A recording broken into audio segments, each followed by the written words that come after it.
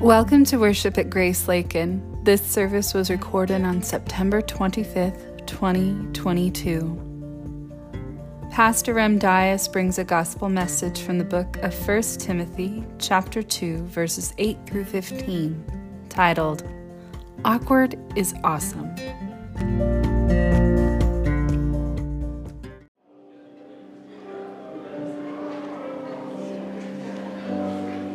Good morning, everybody. So good to see your faces here. Okay, so if you want to join me, you can. If not, I'm going to read the mission statement in front of your program here. By grace, we are rooted in the gospel, committed to growing together and sent to love Lakin and the nations. Okay, so I'm going to read the part that is not bold, and you will read the part that says all that is bold. Please stand as we do the call to worship. Ascribe to the Lord the glory due his name.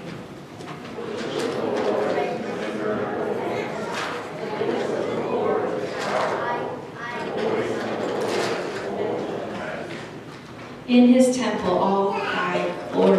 The Lord sits enthroned as king forever.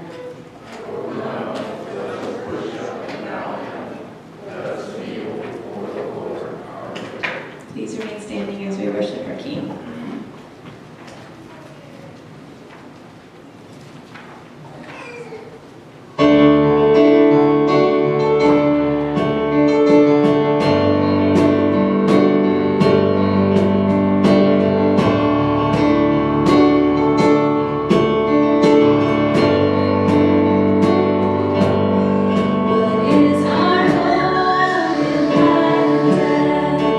Christ alone.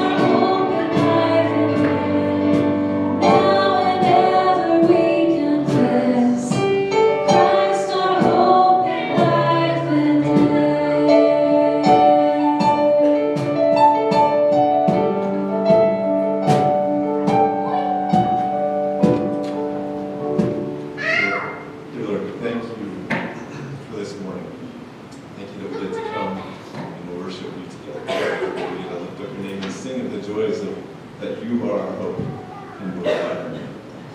What great truth is that? And help us to all rest in that and to praise Him.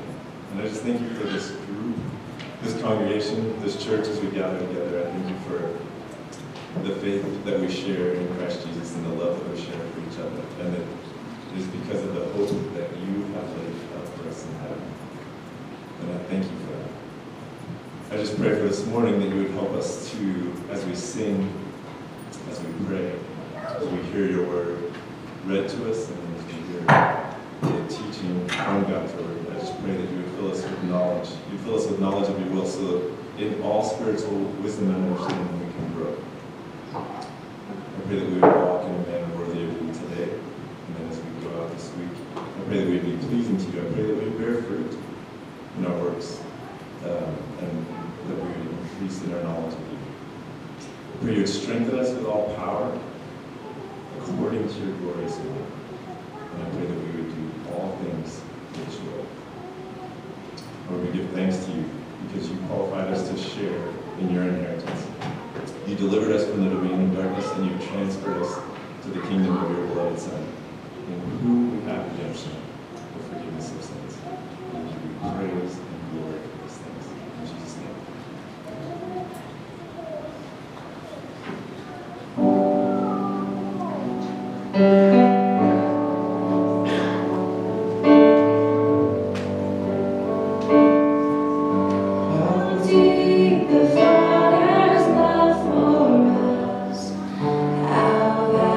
Beyond all measure, that He should give His only Son to make a wretch His treasure. How great the pain of searing loss! The Father turns His face away, as wounds destroy the chosen one. Bring many sons to glory.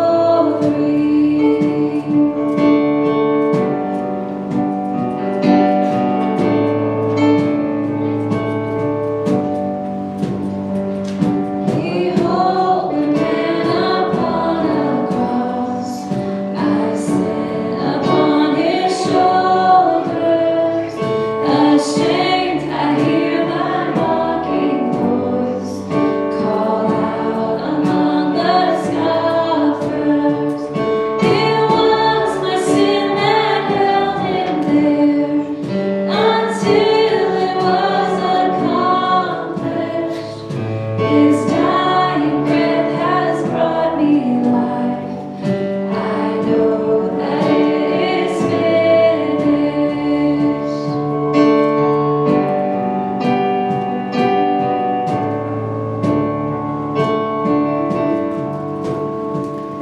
I will not boast in anything, no gifts, no power, no wisdom, but I will boast in Jesus Christ, His death and resurrection. Why should I gain from His reward? I cannot give an answer, but this I know with all my heart: His wounds have paid my ransom. Why should I gain from His reward? I cannot give an answer, but this I know with all my heart: His wounds have paid my ransom.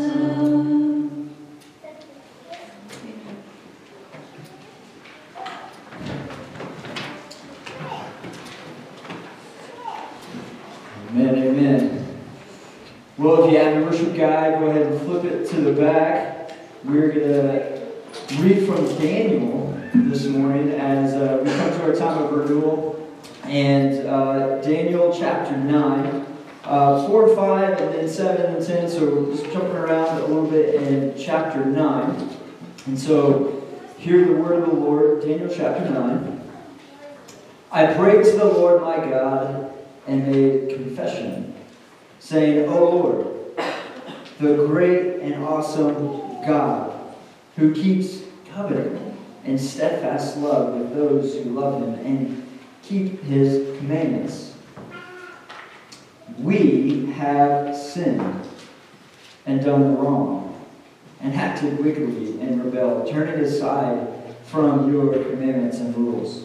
To you, O Lord, belongs righteousness, but to us only shame, because we have sinned against you, and have not obeyed the voice of the Lord our God by walking in his laws that he set before us by his servants, the prophets. So, again, notice the we. We have sinned and done wrong. There's something that binds us together in a real way is our brokenness this morning. And the same thing that binds us together is brokenness, the same thing that is the pillar and anchor of the church, which is the blood of Christ, covering that sin and that open shame. But we have to be honest. We have to be honest with God this morning. And so let's just do that. Let's slow down. Let's take some time in prayer and just giving the Lord our shame, giving the Lord our sin this morning, call upon his grace. So let's do that. A moment of silent prayer and confession.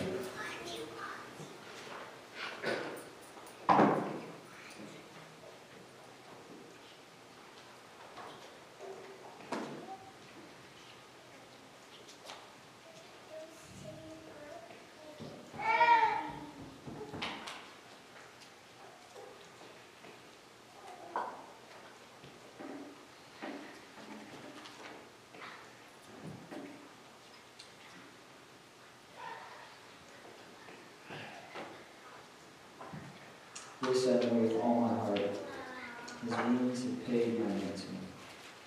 Lord, let those words ring true in our hearts this morning. Where people might be here physically this morning, maybe they are so distracted, or they still feel like as if they uttered those things, those sins, that shame, the guilt, the things that came into their mind, and they might have just offered it to you, and they still feel the weight of that. Lord, let them hear the good news is that your wounds. We shift the focus this morning upon the cross again, and let us boast. Let that be our boast this morning. And Father, I am again just so thankful for this church. I'm so thankful, Lord, for what you're doing here. And we just ask that you would continue to grant us boldness. We just ask that you would fill us with your Spirit. We ask for Lakin that Father, we would reach the darkest areas. Lead us to people, and with preaching the gospel to our own hearts that need the gospel. And I pray that, Father, you would continue to be with the nations, as we talked about last week. Lord, it is part of our mission statement, Lord. And we want to be we don't want to worship a little village God, Lord. We pray that you would give us, you just give us insight and boldness to know that you could use us to bless and the nations and to be about your mission, not just your land, but the nations. So just we pray for, I am praying for those right now overseas that are being persecuted or for whatever reason that literally they feel like any moment someone's coming in to stop their Bible study or to stop the preaching of the word. Can you grant them boldness? And also, can you just help people that are not in this moment to not see them or just lead them in that way? So just we ask for your hand, your provision on that. Lord, we know that you're making the grass grow. You're in every single detail of this creation. So help us. Help us. Help us to be a people that live our lives not for the glory of our name, but the glory of your name, of your fame. And Lord, specifically to just, Holy Spirit, keep me throughout this service. That would be our aim, to know you. Thank you that you are here. In Jesus' name. Amen. The assurance of our party comes from 1 Peter 2, 24 through 25. Jesus Christ himself bore our sins in his body on the tree, that we might die to sin and live to righteousness. But here it is, by his wounds you have been healed. Can we not do by his wounds we have been healed. For we were straying like sheep, we were going the opposite way, but have now returned to the shepherd, overseer of our souls. So let's just keep returning. That is good news, people. Let's stand and sing together.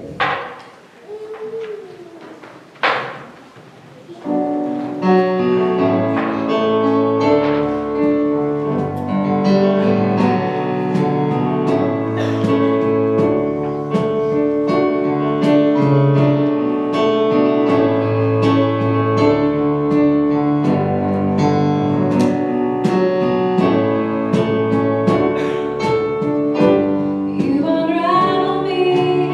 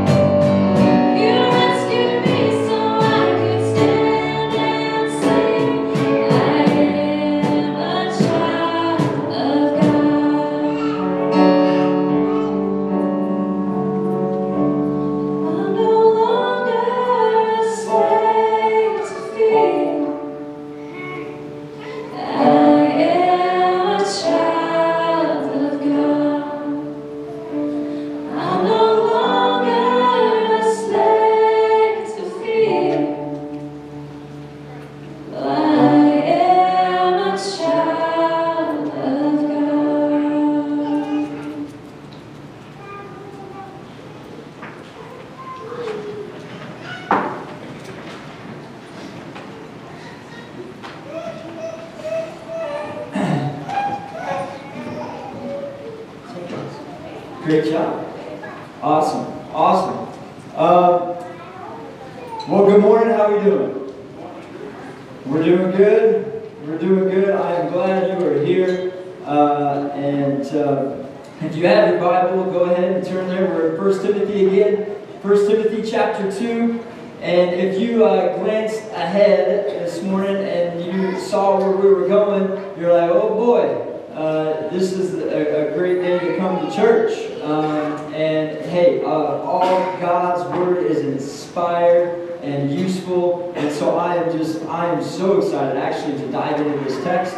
And so we're going to read it. And normally my manuscript's around 6 or 7 pages. I got an 8-pager today. So all that to say is, yeah, you might need to help us pick up the sound equipment. We got to rush out here because there is a lot to say on this. And just one little caveat is that this is just one sermon. The texts that we're going to get today are literally books and books and books have been written on these verses. There is major theological differences on these verses, and we will land on one side today. And if you're on another side today, I would just, hey, this is one sermon. There's a lot here. I cannot cover everything in one sermon on this passage. So, if you leave and you're like, I still got questions, that's why I'm a pastor, and that's why there's a new coffee shop in town called Coffee, and we can sit with some coffee with this in front of us. All right? Okay, so let's actually dive into the passage now. And so here we go. Starting in verse 8. It's on the screen. Here we go.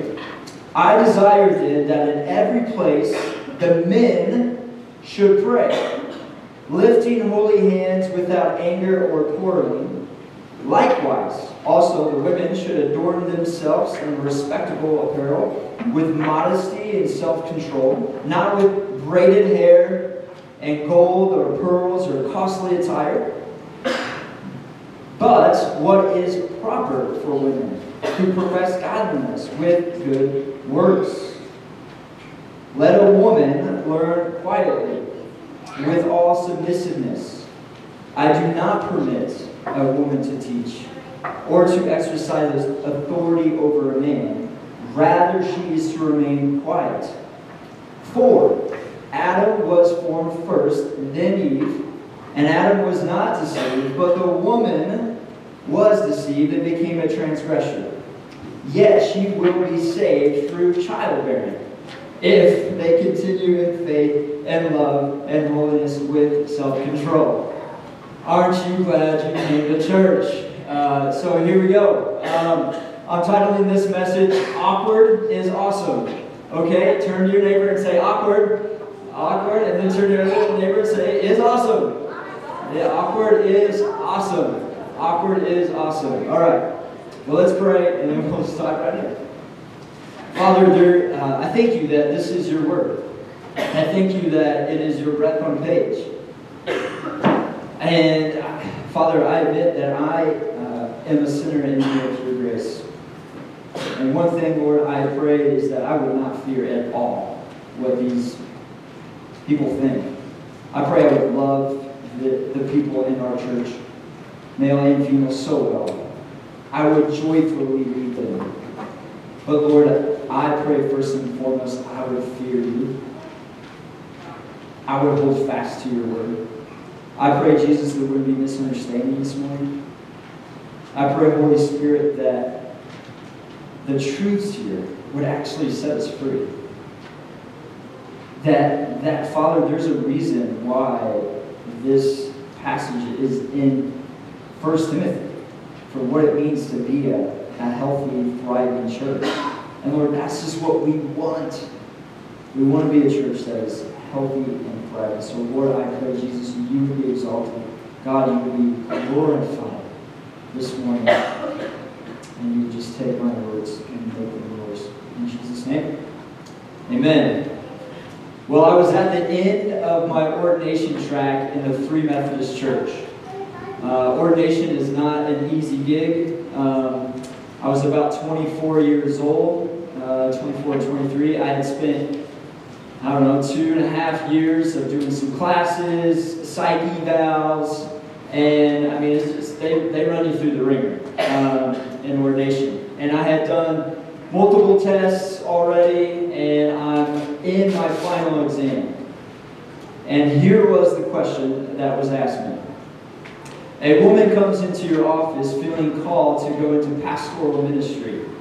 How do you respond? I knew what they wanted me. I knew what they wanted me to respond which was, yes, you should affirm that, you should breathe that in there, but my conscience could not answer that way. Fast forward to dinner tables with my family. So I'm sitting around the table with my mom, who has been a ordained pastor most of her life. Sitting around the table with my sister-in-law, who's ordained in the Free Methodist Church, and sitting with my sister, who's also in track right now to be an ordained Free Methodist pastor. And they look at me, and I mean, man, theological conversations in our home, woo-wee. But they look at me and they say, "Hey, Rim, why is it that men are only doing your men's leadership training?" Heart racing, palm sweating. What? I'm always at a crossroads in moments like this in my life, and I've been at a. So if you think that I can just preach this text and this is not me, this is deeply personal to me.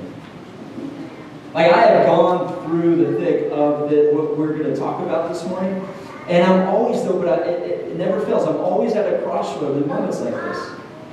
Again, ordination, it takes forever to try to be ordained. And you just want to get the certificate. You just want to get ordained. But you just want that. It's easier. It would have been easier for me just to, and I could have nailed that answer. I'm not being boastful, but I could have just nailed that answer. I had been at Asbury Theological Seminary where they take a different theological position here, and I could have nailed it. And then same thing with my family. Like, the last thing I want is to be unsupportive, unloving, or to anyway demean any type of calling on their life. But more than any of that, I want to glorify God. I want to trust. I want to say, this is what I think the text most clearly says. I want to always hold to the Bible tightly, okay? And our theological assumptions around that, how we define that, we hold to those loosely. And the thing that, I'm just saying, what lines up closest to Scripture? And I'm telling you right now, there are reasons why we come to texts like this. There are reasons why we come to texts like this, and the pressure is to twist. The pressure is to say something and move something into the text that isn't there, because why? It's offensive to the culture. This is not where culture is going. But my aim this morning, here's my aim, through prayer, and you could, if any sermon you'd be praying for me through, you pray for me through this one. With prayer and discernment, with my finger on the text, I hope to show you the beauty of God's perfect and great design of actually what is here. That we can say, hey, we can trust God because He's smarter than us. He's wiser than us, and that He knows best how we function. And so this is a long introduction, but I want to read one more quote before we actually dive into the text. It says, which is more likely, that the Bible is out of date or that our culture is out of line? God's Word critiques every culture. Often the Scriptures that most shock and surprise us or even angers and offends us is the Scriptures we most need to hear. And so I'm just going to ask you to lean in, and we're going to look at 3 different observations of men and women in the church, and three different ways men and women can trust God. We can trust God for how He has laid this text out. So the first observation, we're going to see it in verses 8 and 10, is men are to trust God in praying over quarreling, and women are to trust God in modesty over flaunty dress. So, all right, let's do it. So verse 8. But notice, I want you to see right here, notice how this text starts. It starts with the men. And often I think when we come to this text, it is offensive and it might be a little abrasive because we think it's just mainly about women and their roles and their function. But notice where it starts. It starts by addressing the men. And this idea of men-only elders and men leading in the home and men leadership, and the big fancy word for this, by the way, and the theological word here is complementarianism.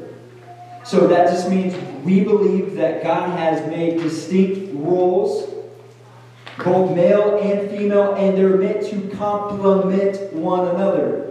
It's complementarianism. And when this idea of men and women leading, and men leading in the church is, we often think it's a women's issue. Women just need to get it. Women just need to get this issue. But no. I think in our culture, it starts with the men. This is more than likely a man's issue. This is a man's issue. The men are not getting it. That's why he's starting. From the very start, he's going to start with men. Think about it. Ephesians 5. You think about Ephesians 5. We are to, and he's in the context of the home, talking to men. Men are to lay down their life as Christ laid down His life. This is the idea that, and then, oh my goodness, if you think you can just script through the Bible without just, the Word has a ton to say to the men. You're the first to ask for forgiveness. You're the first to move toward in grace and in service. So notice that's where he starts. He's going to start with men. And he says, what's he address? My desire then is that in every place the men should pray, lifting holy hands without anger or quarreling. Okay, he picks up on this idea last week. We talked about prayer last week, and he's saying, hey, same thing. Men, what are you to do in the church? Pray. Pray. But notice he says, lifting up holy hands. And here's the application. Man, get your hands up in church already. No, sure. You put your hand up. This isn't, the idea he's saying is that when a heart, is affected with grace, and it should change our disposition. I look through the scriptures. I'm seeing guys falling on their faces in prayer. People are kneeling in prayer. Because why? It's because there is an inner reality that just leads to, oh my goodness.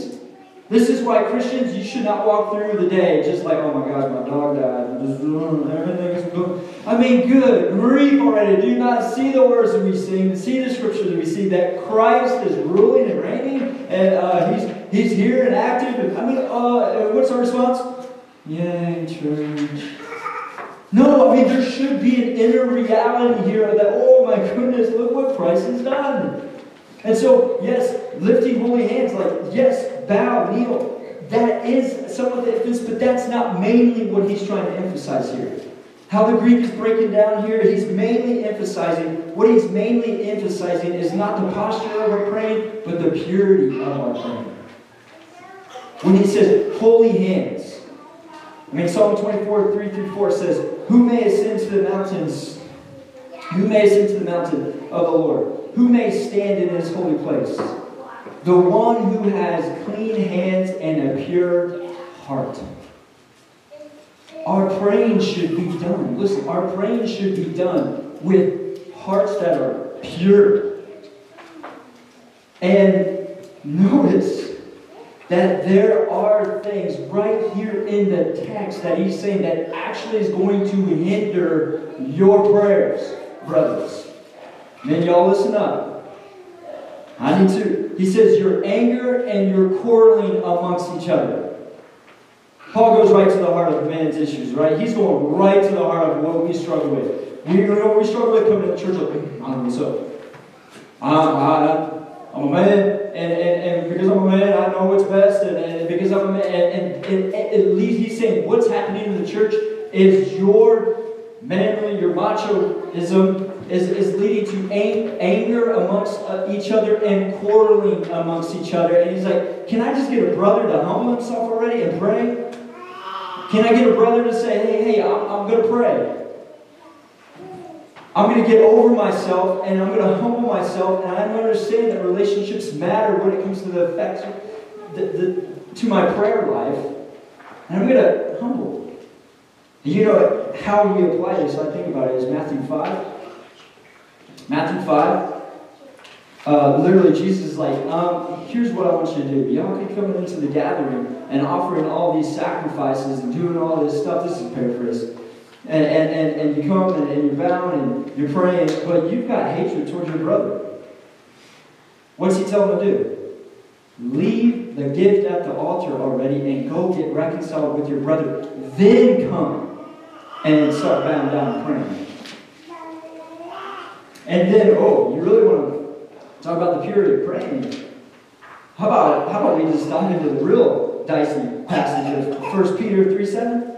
I mean, again, we're talking about men and women leading, and in the context of men and women, 1 Peter 3:7 says, brothers, if you're not honoring your wife, if you're not honoring your wife, your prayers will be hindered. I'll tell you what, that passage is like, I was like, oh my goodness. That means, why am I acting like a crazy man, dishonoring my wife, and I'm going to think I'm just going to hop up for prayer? No, go and reconcile. He's saying that, you guys, relationships matter in our prayer life. And so, let's pray. Let's pray. And I would encourage you, if you have something, if there is anger or quarreling in your heart towards your wife, towards someone else in the church, I would encourage you, the Word is encouraging you, look at Jesus again. Look at what He has done for you, how He's moved towards you, how that grace and redemption, and get obsessed with that grace, get over yourself, and move towards your brother, and say, okay, I don't know my prayer. So I'm going to reconcile, and then I'm going to pray. So he addresses the men in there, but then he's going to shift. Paul shifts and addresses the women. And some of you, if I read that, you're like, oh no, I knew I shouldn't have worn braided hair today. This was the wrong day to wear braided hair and a necklace. And you should. I can get up and leave. No, that's not okay. It's okay, take a deep breath. You're like, okay. Pastor Rick was looking at me, I had a gold necklace on. Just take a breath. Because that's not what he's saying. Okay, this is not what he's saying, that you can't ever have braided hair, gold, or any even nice clothing. No, that's not what he's saying. Mostly what he is saying here is it's the motives behind your dress, and it's doing that type of dress, abusing that type of dress. See, in the context of when this was written, track with me. Braided hair and gold in a woman's hair, okay, this flaunty type of dress was literally what the prostitutes of the day were wearing. To lure men in, to seduce a man, and to take ownership over them in some way. And not just the prostitutes, but also this is what women were wearing in order to gain position and power, to really use their authority over men in that way. And so it's not so much the braided hair, the gold hair, but what the universal principle throughout in these verses is this: modesty. Women are to be modest in how they dress and the gathering. The question is, so we come out the application like this with the question. The question is, not what makes me most attractive. You know, that's the wrong motivation, but instead, and I love how David Platt says this, instead the question should be, what can I wear that best demonstrates a humble, devoted heart to worship to God? See, the world says, this is interesting, the world says that beauty for women is only skin deep. It's just this outward, this, and what the Lord is saying, what He's saying here is that there's, no. Actually, the God's radar, or what beauty is an inward heart of godliness. It's a heart that is so in love with Jesus that out of this woman just flows these amazing, this is what He says, adorn yourself with godliness. The fruit of walking with Christ. That's what He's saying. Adore yourself. Put these things on. And so women, it's okay to get your hair did. Right? It's okay. It's okay. But it's the idea of modesty. But there's a couple applications I want to say here on this text. First, I want to address the men in this. And you might be like, well, the text didn't say anything about men right here, but no, I think we have to lean into here. And here's the application for men. Men, let's be sure that we are not constantly objectifying women. I mean, God says that my test of beauty is godliness, not so much gaudiness. And I believe sometimes the women in our culture, the women of our day, feel the pressure of this is because what does the culture say? That men says, oh, men are just objectifying women. It's what you look like, what you look like, what you look like. And this, and they're being bombarded with this. So men, can we grow up? That doesn't mean that we don't ever say, hey, wife, you look beautiful over there. Hey, sister in Christ, nice outfit. No. But how about we go where God goes here? How much are we feeding into saying, women, catching the women in our church, catching our life, saying, this is where I see, man, God moving in your heart. This is where I see godliness flowing through you, sister in Christ. So, men, let's be aware. How much are we objectifying women? And so, that is, but also women, I would say this. All right? If this is a problem for you, that you feel like a constant, I just need to just put this on, and you're constantly thinking, because I want to win this person's approval, this person, I would just encourage you, please, could you just, today, let this be, this has been on your heart a lot. Let this be God's way nudging you to give it to another sister in Christ and say, hey, sister in Christ, will you help me in this? Will you help me in this? Can you help me? Can you pray with me? Can you walk with me through this? One of our friends back in Hillsboro had they had all these kids. I don't even know how many kids they had. How many did they have? 6? 5? Oh gosh. Well, we're in that realm now. Gosh. Wow. Man. They look so crazy. That's how they look. Okay, moment of reality for me. Wow. Okay, so they had a lot of kids. We had a lot of kids, I guess. And on their daughter's bathroom mirror. Their daughter's bathroom mirror. I remember being there once and I saw this. It's like this famous quote, and I'm sure some of you have heard it. And I've had it on the bulletin before. It says, "For every look at self, take 10 looks at Christ." That's easy to say, but let's do this.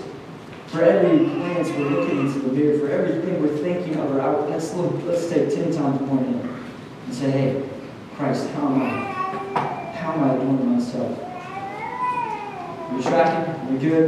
Are you uncomfortable? If not, you're about to be. Okay. All right, here we go. Verses 11 through 14. Let's get after it. Men and women must trust God in God's orders and God's order and His rules.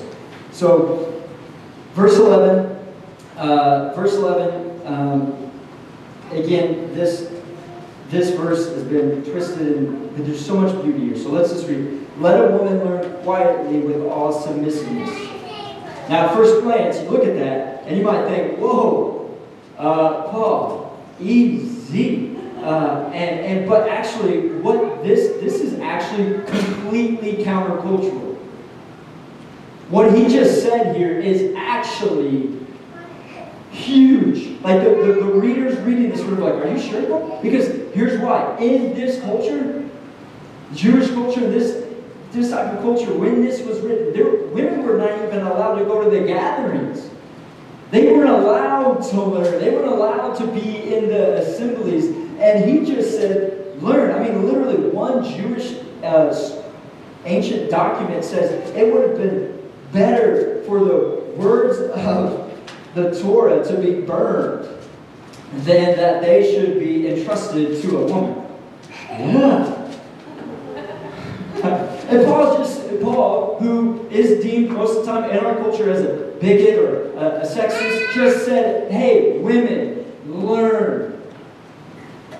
I want you sitting under the Word. I want you desiring to know the Word.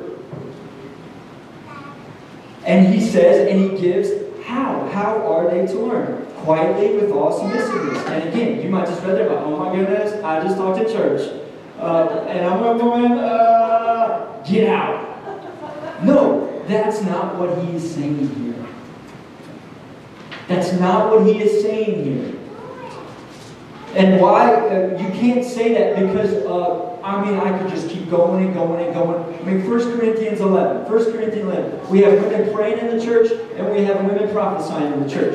You have women teaching other women teaching other women. You have women teaching kids. You have women all over talking. That's not what he is meaning. It's not meaning completely silent. I can't ever talk or do anything. No, he is giving, what he is saying is, learn with quietness and submissiveness, because this is a way anybody learns. It's a humble and contrite heart.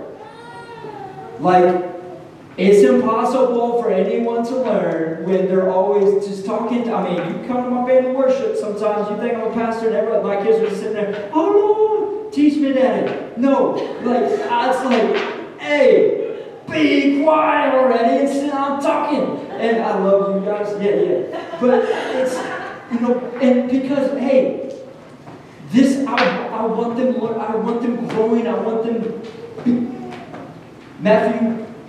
Luke 10. Luke 10 is a perfect illustration of this. Who you got, Luke 10? You got Mary, and you got Martha. Martha was in she's in the kitchen, getting a cook on, she's got her Pinterest all up, and she's cooking all this stuff. And what's Mary doing? She's sitting at Jesus' feet. Learn. She's sitting. And she's just soaking it in. That's what Paul says, hey, I'm in the church. And again, in the context of talking about elders, and the elders hang on next week. We've got 2 weeks on elders. An elder's primary responsibility, you know what it is in the scriptures? Teach and pray.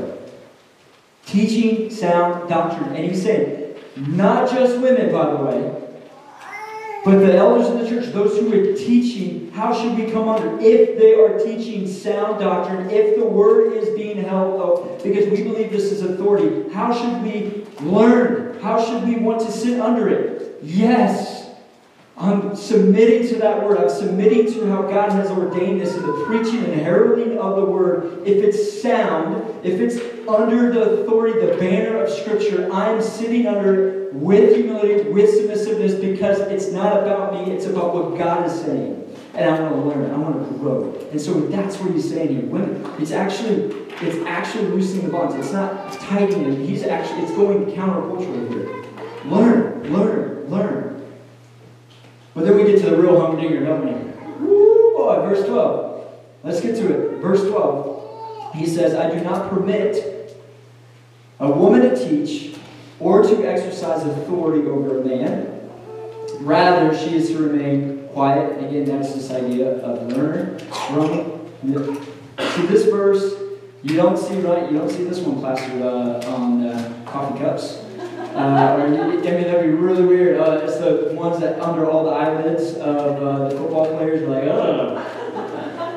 You don't see it. Because it's a lot of times it's just misunderstood. But this is good for us, and this is God's Word. And in short, I'm going to go short and then I'm going to go long. In short, this is what he's saying. He's saying that the primary, so that word teach in this verse, that word teach, you unpack it more and get into Greek and all that, and it's more of teaching, it's the doctrinal standards of the church. It's saying the main teaching doctrinal standards of the church is coming from, as we'll see in context, it comes from the elders. It's coming from the elders, the pastors, the overseers of the church. And he's saying that this idea of this authority, this type of teaching is reserved for you. But notice, this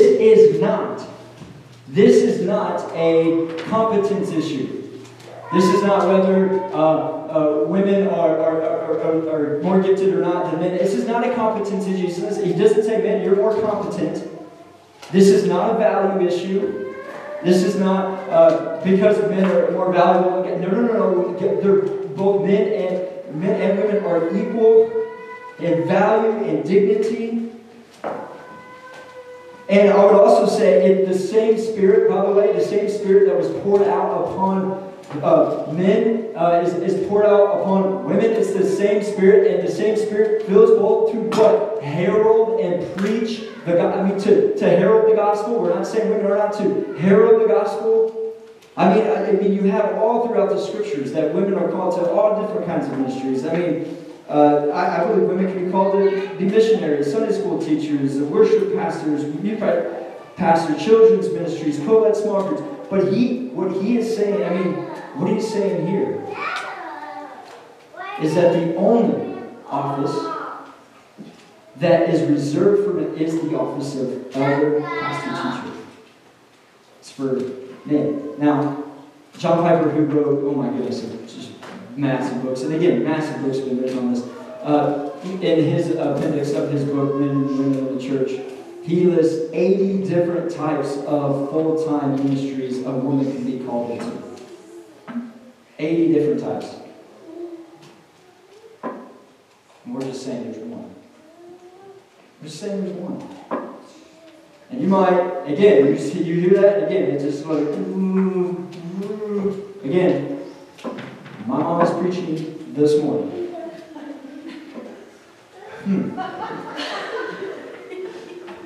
Pray for me in 3 weeks as we go to the Colorado together. Listen, I've heard the objections to this. And I feel like you've got to make gymnastics with the text to say something different. For example, I've heard this is the pushback. Well, that's just Paul's. That's Paul's opinion. Literally, this is in scholarship. This is in teachings. It's just Paul's opinion. It says, Do you realize how dangerous that is? How terribly dangerous that is. Because what we say is that this word is authoritative. It's God's word. The moment you say, Paul is not, this is not authoritative, this is just Paul's word. Man, I have to say, hold it. We start doing that.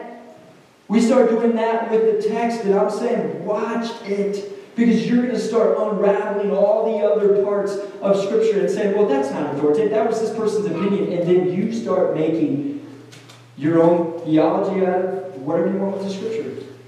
Also, the most popular one is that this is a cultural issue. This is a cultural issue, right? Don't you know, in Ephesus at this time, women were not very educated, and so that's why Paul says this. You can't make that argument. Because in literally 2 chapters, he's going to say women teach other women.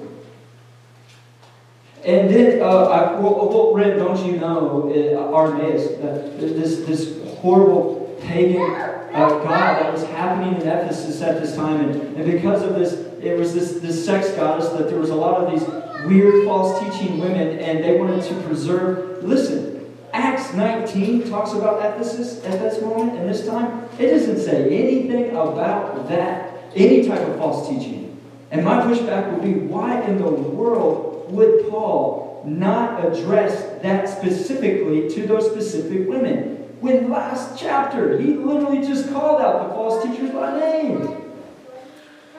And if that doesn't do it for you, how in the world do you explain verses 13 through 15? Because he is not giving... The reason why he has said men should be these elders and leaders is because this is what creation... He goes back to creation. He gives his argument from creation and the distinct roles of men and women. That's where he goes, verses 13 to 14. Listen, let's get into it. He says, for Adam was formed first, then Eve. That just means God loves Adam better and then... No. It doesn't mean that. What he's saying is Adam was more valuable. I mean, it wasn't that. It wasn't more valuable, but he is saying there is order here. Our God is not... There is order. He is saying Adam is acting as head. But we know that, by the way, even though that still bugs you, and you think, oh, yeah, Adam was made first, but do you know what happened in Genesis 1?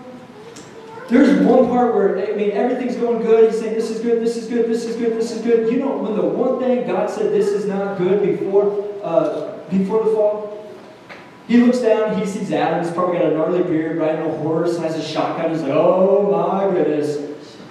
This is not good. There's a macho man down there, and he's all by himself.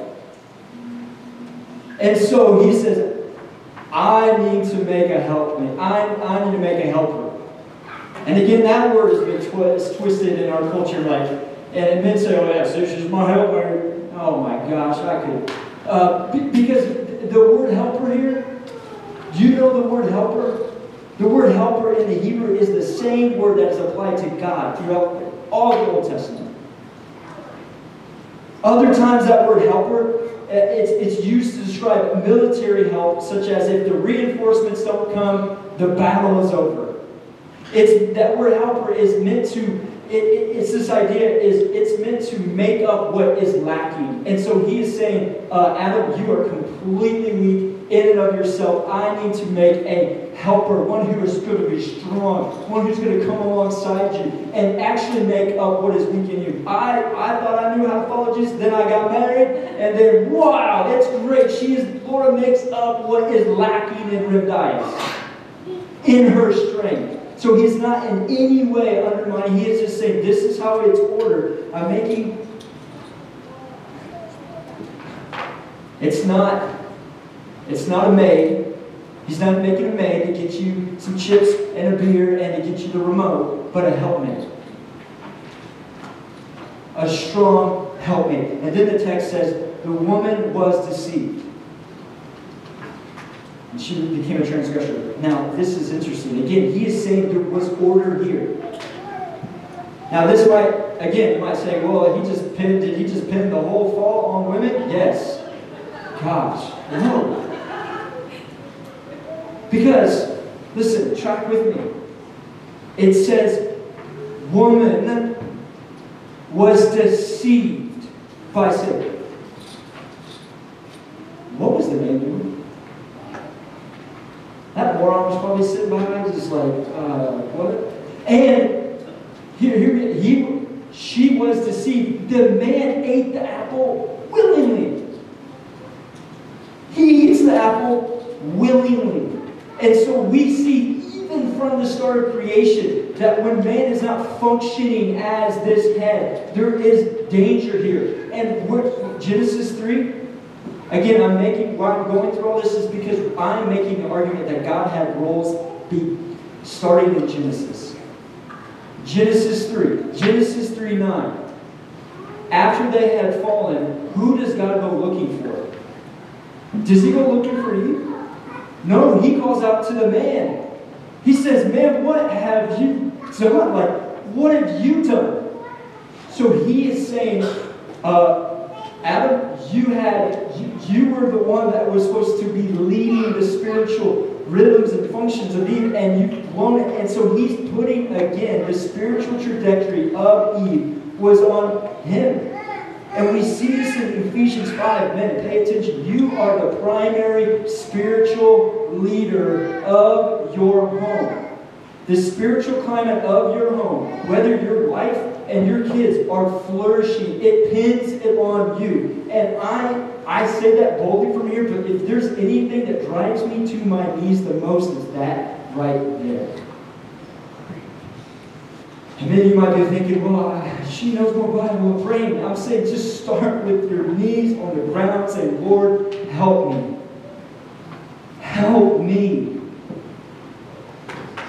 Because notice again, this Ephesians 5, he says, as Christ laid down his life.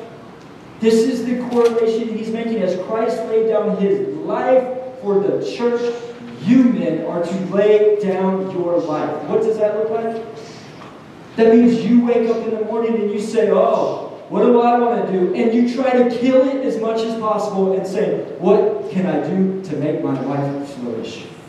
What can I do to pray for my kid? How am I leading in a way? And you constantly say, I want to kill what's in me. I'm going to die to me so that I can wash my wife's feet. I can wash my kids' feet. And then when the women see that type of servant leadership, they like, yes, please.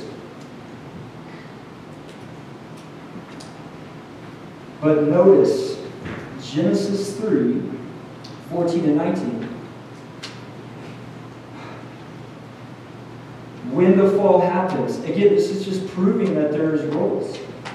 There's male and there's female, and they're distinct in role. Same as distinct in role.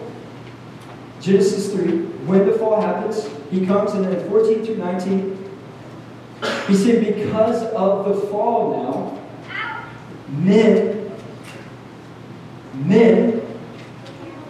you're now going to see your role as servant leader. And because of what the fall has done, you're either going to domineer to make up for that lack. This sinful, this isn't the heart of every man. You're either going to domineer or you're going to be passive. You're either going to want to make up for that by domineering, or you're going to be passive. And women, the effect on your role, you're going to want to push back on this sort of leadership. That's going to be the temptation. And Paul is saying, listen, it's not a cultural thing, it's not a this. This is how God has set up roles to be within Genesis. We really have to, how do we, if there's no role, how do you answer a little boy when he's 10 years old? Hey, what's it mean to be a man? Or a woman when she comes, hey, what's it mean to be a woman? This is what, do you not see how much this is under attack? We're just saying, hey, the Lord is great and holy, and he is wise to make these complementary roles. And again, if you're like, man, that's one thing I can't, that seems impressive. Look at the Trinity. Think about the Trinity. God is, what do we believe, right? We believe in the Trinity. God the Father, the Son, and what? The Holy Spirit. All equal in essence. Different in role. God the Father, we could say, is the one who is electing.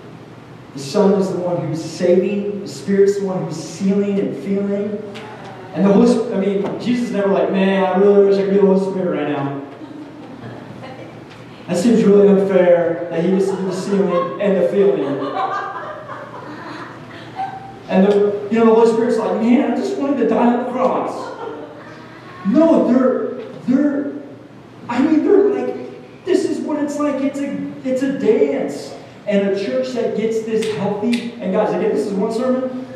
It's one thing to have orthodoxy, have this, we're complementarian. And then another thing to have to be orthopraxy, meaning how do we actually live this out? And we're just going to say, give us grace. We're going to just continue, hey, good script. And if it's lived out good, you know what it looks like? A good slow dance. That's what it looks like. I'm not a good slow dancer. I don't know what I'm doing. Dancing, I'm nervous. I'm preaching on this. Because why? One, someone's leading, someone's following. And that's what he's saying. He's like, hey, this is how it, there's something about when men are exercising their authority. It's a picture of how God formed man to begin with. And it's a picture of saying this is good. It's how God designed it. We can trust this design. All right, we got a long plan. I told you it was longer. Men and women must trust God in a difficult passage. You're like, oh no, third point. It's literally going to have just real brief. Verse 15, because we got to talk about verse 15. What's that about? 3 words. I don't know. Okay? All right. Seriously, this verse is the most disputed. They say in some Samaritan, this is the hardest passage ever to preach in Scripture. So great. All doozy in one Sunday. Here's what Paul is saying and what he's not saying. So let's look at it again. Yet she will be saved through childbearing. Oh boy. If they continue in faith and love and holiness with self-control. Here's what obviously he is not saying. He is not saying, and sorry about you if you thought this was a saying, that if you have a baby, you will be saved. Like, that's why you have all those kids. No, it's like, no. That's not what he's saying. It's not that you don't have, that's obviously not what he's saying here. What he is saying, there's 2 interpretations that would fall under Orthodox belief. The first one is, in the Greek, if you look there, the definite article, the, is left out right before childbearing. So with Genesis in mind, so we would read like this. Through the childbirth. Through the childbirth. And the argument is, and John Stott is in this camp, he's smart, and he would say, what they were saying on this, so this, with Genesis in mind, he has the childbirth, meaning what was promised Eve in Genesis 3:15, that from your seed would come one who would crush the head of the enemy. We have the snake crusher, who is Jesus. So he's saying, so one interpretation is that you're going to be saved through the child, through Christ. Amen. And they will too. All those who are your offspring, meaning you, all you women, yes, that you will too be saved through Christ. Okay, that's great. Amen. That's Orthodox. I think you can make that argument. Another one is that the word saved in the New Testament, isn't always used in the idea of like justification by faith. Meaning I'm saved, that means Jesus coming into my heart, He's saving me, redeeming me. That's one way of how that word is used. But there's another way sometimes saved is used in the New Testament. And for example, you see this in Philippians 2, where it says, work out your salvation. Meaning it's not work out marrying favor with God, but striving. He's meaning they're striving for Christ's obedience. It's this more falling into this idea of your growing sanctification. And I think I'm leaning more on this view, and because here's in essence what he's saying, that in short, bearing a child and exercising, a woman exercising her God divine role that is most clearly seen, that makes, I think, the clearest distinction between it is that women get to have babies, men you don't. And there's something about that is distinct in her role as a woman that through her ordained role as a woman, that she will be sanctified through that. There's something about, hey, I'm living more fully into who I am as a woman, and through childbearing and other ways as a woman, that is actually going to form me and grow me closer to Christ. And so both, again, they're there. I heard the third one, but don't have time for that one as well. Ask me about it later. But in close here, I do want to say I am willing to embrace the Abba passage. This is why, by the way, we will preach the books of the Bible here at Grace. Because you don't want to get up in the, no one's like, 1 Timothy 2, 8 through 15, can't wait, it's a doozy. can't wait to preach it. No, because we're just going to say we're captive to the Word. But I am just willing to embrace the awkward, the hard, because of the beauty here.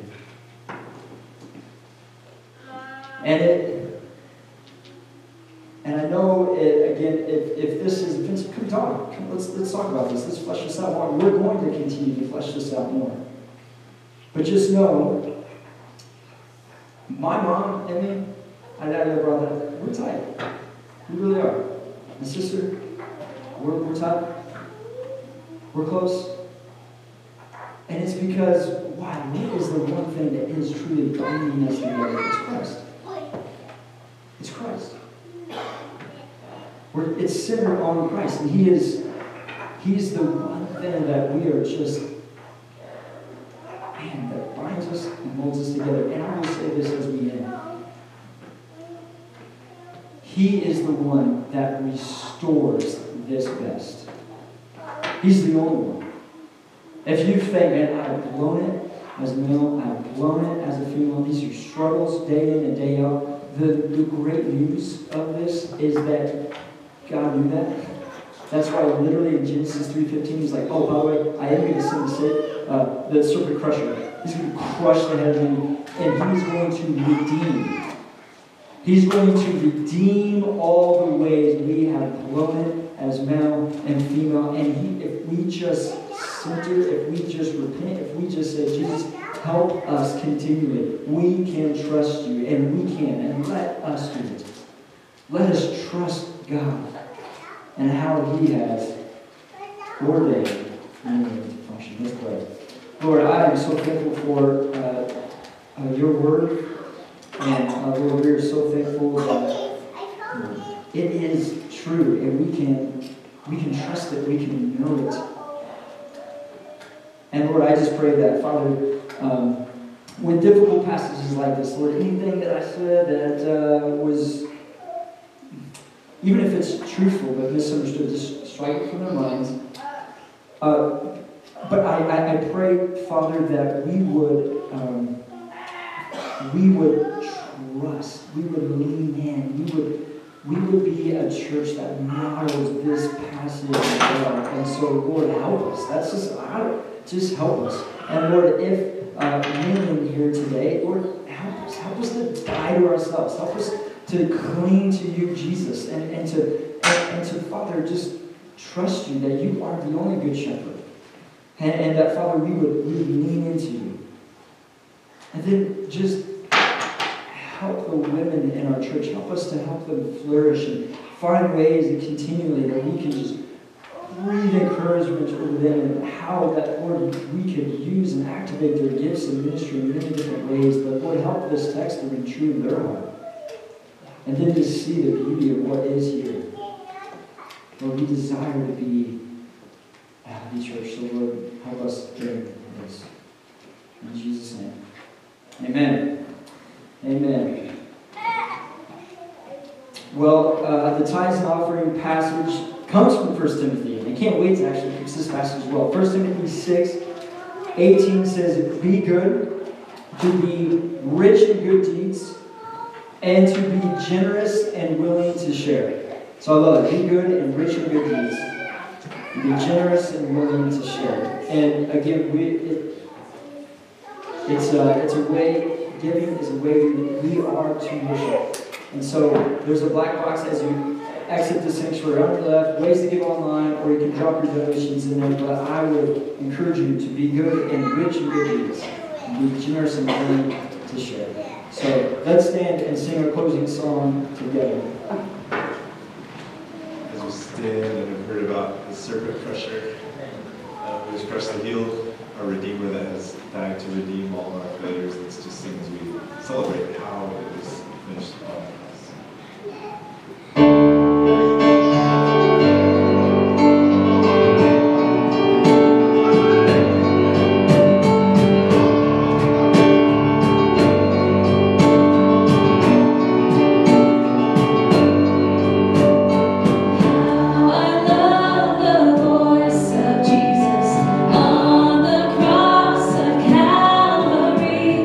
He declares His work is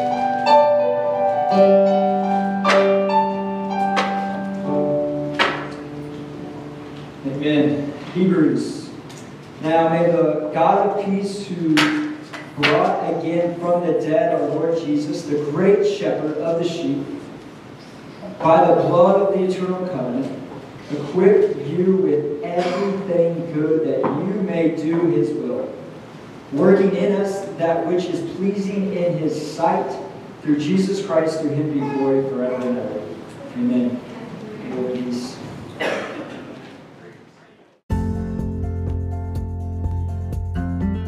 Thank you for joining us at Grace Lakin. You can find us on Facebook and Instagram at Grace Lakin KS, on YouTube, and at gracelakin.com.